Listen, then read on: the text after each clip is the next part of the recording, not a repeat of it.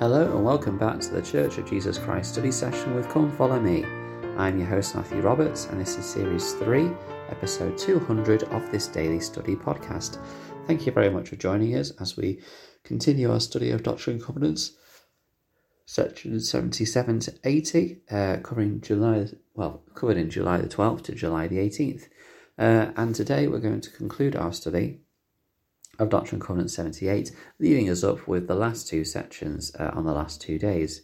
And so in section 78, the Lord is continuing to instruct the saints in guiding them in setting up the united firm, and the importance of setting this firm up so that they could follow principles of consecration in their day in this manner, as it would at this moment support the saints the best way.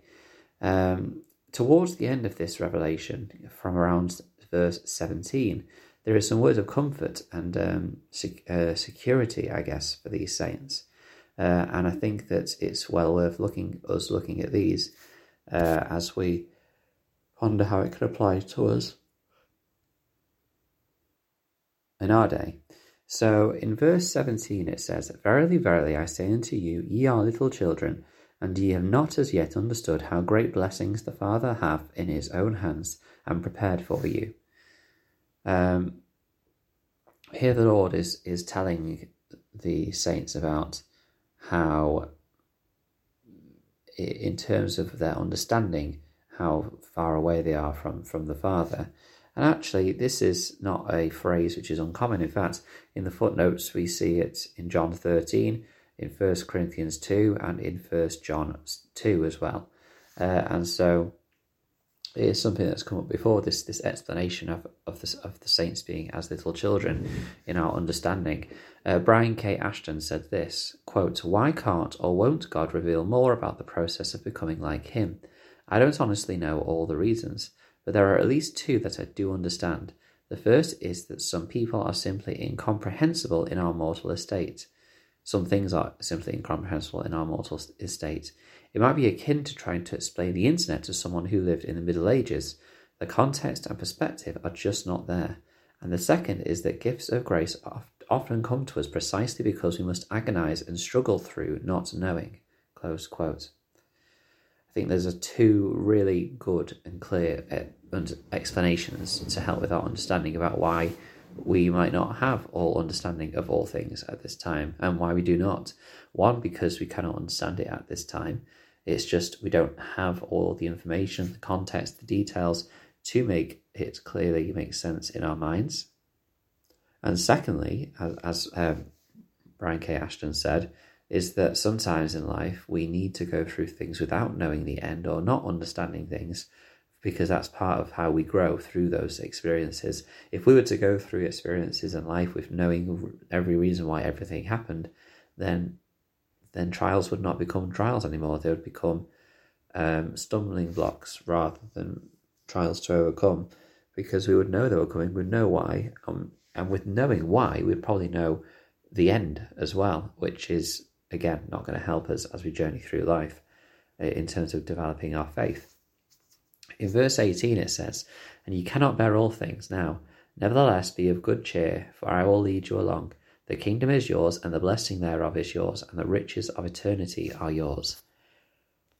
Now, the Lord here seems to be preparing the saints for challenging times. But he's telling them to be of good cheer, which is not the first time that he will encourage them to have good cheer through difficult times. One well-known one will be in Doctrine and Covenants section 121, when Joseph Smith is in Liberty Jail. But the Lord has promised them that he will lead them along, and this will be a great blessing for them to know this. Bonnie D. Parkin says this, quote, "The kind of gratitude that receives even tribulations with thanksgiving requires a broken heart and a contrite spirit, humility to accept that which we cannot change, willingness to turn everything over to the Lord, even when we do not understand, thankfulness for hidden opportunities yet to be revealed. Then comes a sense of peace. When was the last time you thanked the Lord for a trial or tribulation? Adversity compels us to go to our knees. Does gratitude for adversity do that as well? President David O. McKay observed, we find in the bitter chill of adversity the real test of our gratitude, which goes beneath the surface of life, whether sad or joyous." Close quote. Now, obviously, if we were to go to someone who's going through a very difficult trial and who are maybe struggling with that and say, "Oh, well, are you not grateful for what you have?" it's probably not the best thing to say. However, we can always encourage them to recognize the blessings they've got, perhaps, in a way which does not minimize the difficult feelings that they're having to experience with the trial, because they will come. And it's just supporting others through those feelings that we need to do.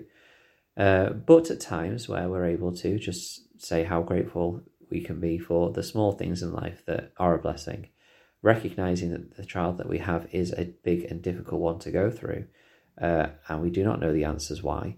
For example, in verse 17, we do not know the blessings that the Father has prepared for us. We also don't understand the trials and adversities that we're allowed to go through in life. But we can have a spirit of gratitude, as it says in verse 19, where it says, "And he who receiveth all things with thankfulness shall be made glorious, and the things of this earth shall be added unto him, even 100-fold, yea more." This having a thing added to us reminds me of the story of Job, of course, where he had great trials. He began with everything, seemingly. He had property, he had possessions, he had livestock, he had family, he had everything that you would want in those times, and then it was all taken away. And he went through not just trials of losing those things, but also trials on his own body as well. And then he showed a great spirit of gratitude, and it was restored to him more so than it was before, as he got through with that faith still intact. James E. Faust said this, quote, "A grateful heart is a beginning of greatness. It is an expression of humility. It is a foundation for the development of such virtues as prayer, faith, courage, contentment, happiness, love, and well-being. But there is a truism associated with all types of human strength. Use it or lose it. When not used, muscles weaken, skills deteriorate, and faith disappears. President Thomas S. Monson stated, 'Think to thank. In these 3 words are the finest capsule course for a happy marriage, a formula for enduring friendship, and a pattern for personal happiness. Said the Lord, and he who receiveth all things with thankfulness shall be made glorious, and the things of this earth shall be added unto him, yea, even 100 more, even more.'" Close quote. It is interesting that at the end of a section where a program such as the United Firm is introduced, at the end of that section there is clear instruction for being of good cheer, having great gratitude for what they have, and be ready for adversity and difficulties with a spirit of gratitude, and how the Lord would bring them through if they do that. Is it linked? Well, the Lord knows. And obviously we know that 2 years later this United Firm was disbanded due to a number of factors, external and internal.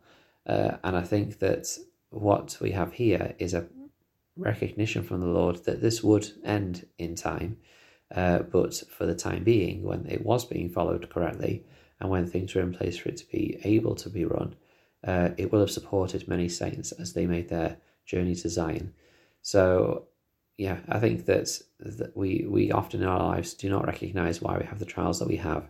But if we have that spirit of gratitude for what we do have, and then work our way through as best we can through that trial, then the Lord will support and strengthen and bless us. Thank you very much for listening today. I hope you've enjoyed the study. Please continue to follow the podcast on the Facebook group Church of Jesus Christ Study Session with Come Follow Me, and you can email ldsstudysession@gmail.com. Share your thoughts on what you've been studying. It'd be great to hear your insights. Thank you for your time, and until we meet again.